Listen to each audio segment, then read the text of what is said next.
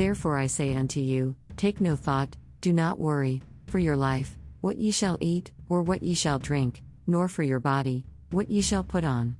Is not the life more than meat, food, and the body more than raiment, clothing?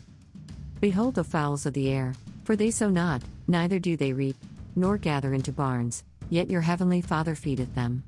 Are you not much better than they? Which of you, by taking thought, can add 1 cubit to his stature? And why take ye thought, worry about, for raiment?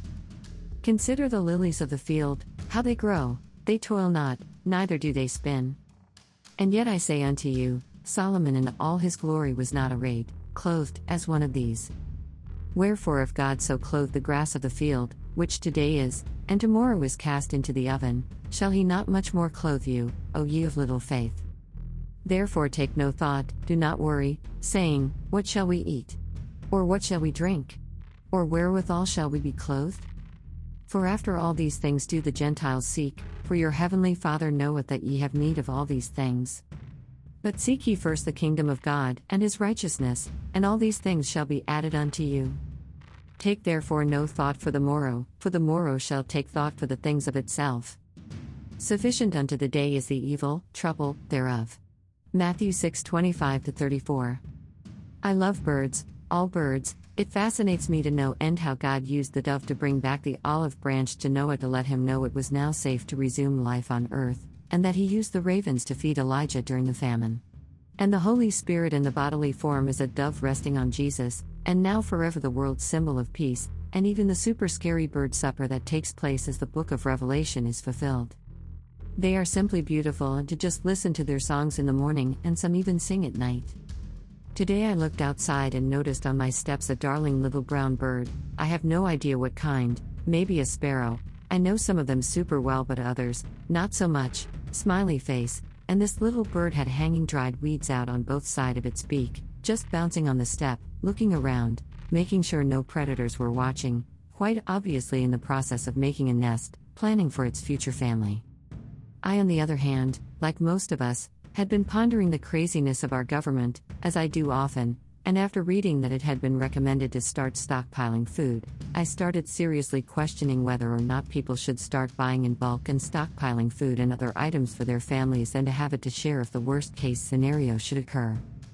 And then I thought about the literal starvation the world over, much thanks to Putin, who is determined to go down in history, but he is sure not going to go as he thinks. Evil be, remember not, as the great Tsar he so wished to be, but as a diabolic monster that destroyed millions, maybe billions of lives by the time all is said and done. The constant threat of nuclear weapons over our heads, food will be a moot point.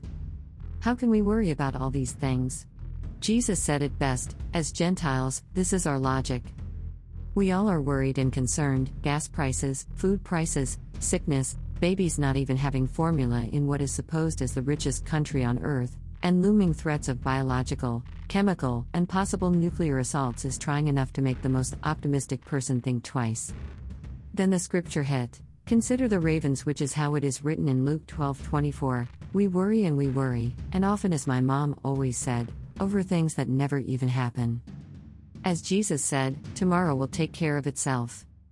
We often buy trouble worrying about tomorrow, and worrying about tomorrow causes us to lose the joy and peace of mind that we could have today.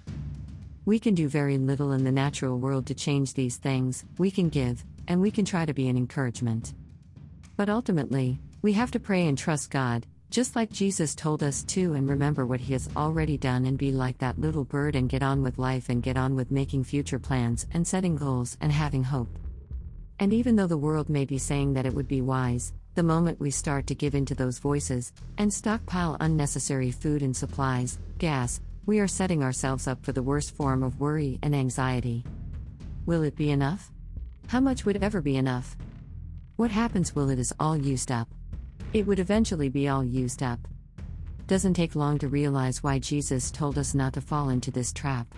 Even if we worried ourselves into having it all, we would then be worried about keeping it. Because He knows what we all have need of, and He will take care of every need, but He commanded us also to pray, "Give us this day our daily bread," and that is exactly what He meant. And of course, I'm not talking about if God is leading you to do it, or you are buying up for food banks or anything like that, or buying a few extras at a good price, and I am talking about the anxiety that tries to sneak into all our minds from time to time. One of my favorite old sayings is this: if it isn't broken, don't try to fix it. We will all know when it breaks, and believe me, God will take care of it all then. Enjoy your day.